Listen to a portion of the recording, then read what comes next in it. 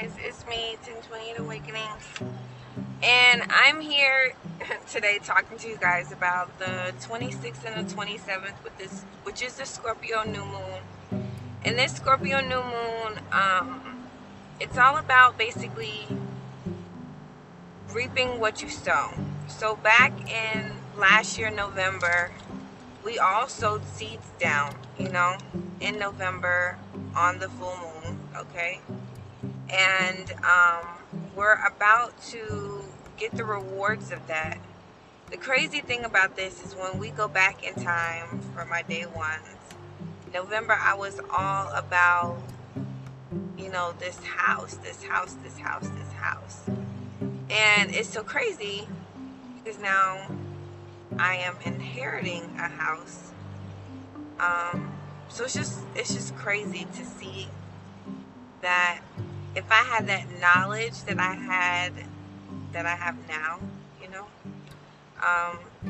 I could have saved my $15,000. But it's okay because it came back double, so it's not a big deal. But it's just cool to know things ahead of time. It's cool to be able to move in logic and not be moving around and in blindness, okay? And that's all that's really happening.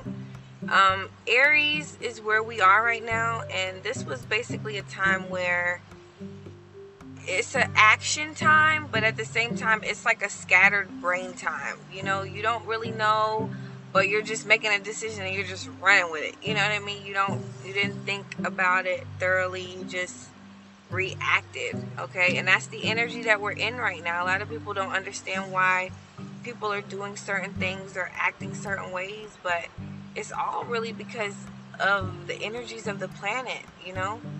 They have a lot to do with everything, regardless if we know that it's happening or not. Like, it is.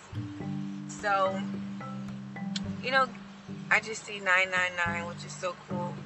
So, understand and understand the truth about it, and just try to be as understanding as possible, because as we move into the Scorpio new moon, it is literally like official. All new beginnings, everything is coming to a dead end.